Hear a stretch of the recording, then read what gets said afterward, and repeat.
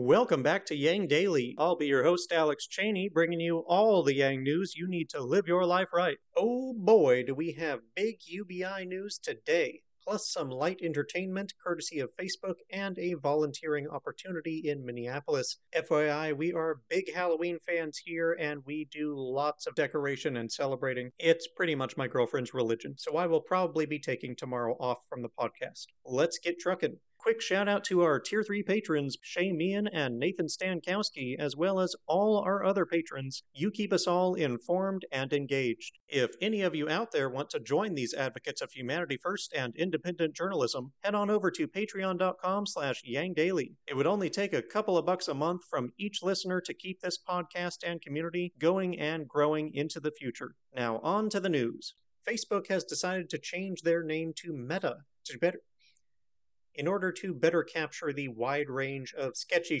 that they do, and to officially rebrand as a citizen of the virtual reality metaverse in an attempt to escape anti-monopoly regulators in the physical reality. Plus, the shady shit. That was all Facebook. You can't blame Meta for that. I think their slogan could be Meta, ruining more than you think. Or Meta, that wasn't us. Anyway, they thought about changing their business practices, of course, but ultimately decided that this was the easier course of action. One Mr. Newberger on Twitter noted the similarity to the classic horror movie Poltergeist, where a real estate agent moved the tombstones from a graveyard but left the bodies. You can run but you can't hide, Facebook. We know what you did last summer. The internet has been quite rudely poking quite a lot of fun at Meta's rebrand. The BBC helpfully pointed out that Meta means dead in Hebrew. I don't see the problem. They've got time to grow into that status. Mainly, the criticism was creatively altering the new Infinity logo to be infinitely more suggestive, as well as helpfully offering alternative naming options. Even Zuckerberg seemed to be objecting to the new name, or so I interpreted from his live stream. He said brisket and ribs so many times that I can only conclude that was the name he wanted to go with, but got outvoted. Yang asked for some alternatives, so I cooked up a few of my own. Would you like to focus group them for me? Alright, here's my favorites. Dicks Are Us. Stay with me. It's great, because it conveys that they're sorry for their past mistakes, see? Okay, no, you're right, they can't show weakness. How about if we just embrace the truth? Conspiracy Are We? Ah? Yeah, I was really feeling a Toys R Us vibe, and they're not around anymore, so they can't stop me. But no, you're right. Honesty is never the right policy. How about a customer-facing one? Revenue Are You? Right? Really encapsulates the business model and acknowledges the user's role. Makes them feel seen, No, you're right. It doesn't distract enough. Maybe Toys R Us is the wrong vibe. How about TMI? Short, sweet, and no one can say they weren't warned. Picks for clicks? No? Oh, I got it. All Your Face Are Belong to Us. That one's for the gamers. How many you need, Andrew? I'm here all night.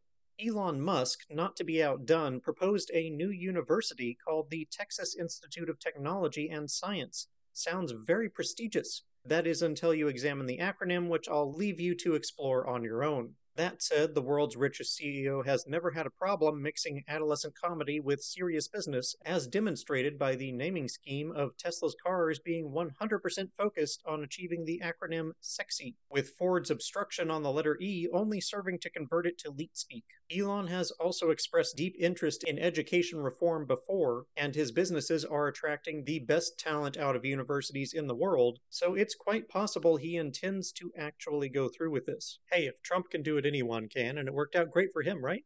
In media news, Yang wrote a new article on his time in Iowa and visited the SiriusXM Progress radio show to talk forward. And without further ado, on to the UBI news. Chicago's City Council voted overwhelmingly to approve what Mayor Lightfoot calls the most progressive budget in City Hall history. Can you guess what's included in that budget? The one-year basic income pilot of $500 no-strings checks to 5,000 low-income families. It is means-tested at $35,000 annual income, which applies to an alarming 18% of the city's population currently living in poverty, but that is the only requirement, making it less conditional than most pilots, and this will be the largest basic income pilot in the nation.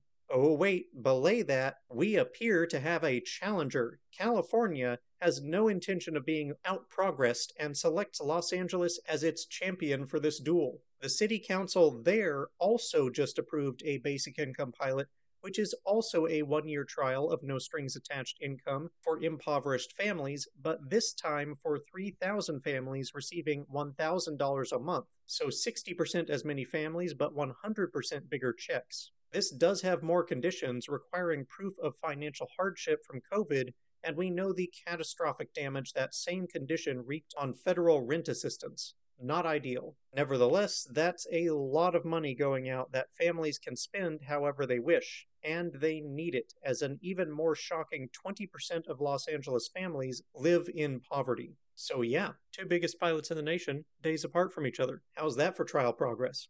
Moving on to an action alert. Fair Vote is organizing volunteers to educate voters on ranked choice voting outside the polls for Minneapolis's upcoming election. Visit the link below to join up and make America a little bit wiser. And finally, one of Yang's campaign photographers, Mark, has put together a photo book of shots he took on the campaign trail. Only a few of the featured photos on the website are of Yang, but Mark says there are tons of photos and stories from Yang's run in it. Either way, there are some incredible pieces in there. Best of all, Mark is far less likely to scam you than the last guy who promised Yang Gang a coffee table book. Still, maybe use PayPal, yeah? And that'll do it for today's Yang Daily. Bookmark and share the Chicago and Los Angeles basic income trials and the RCV poll volunteering. Flood Congress with calls, tweets, faxes, and letters using the easy volunteer contacts below. If you need help, consult the Income Movement Aid Database, the Mission Asset Fund, or United Way. And don't forget to Yang Daily.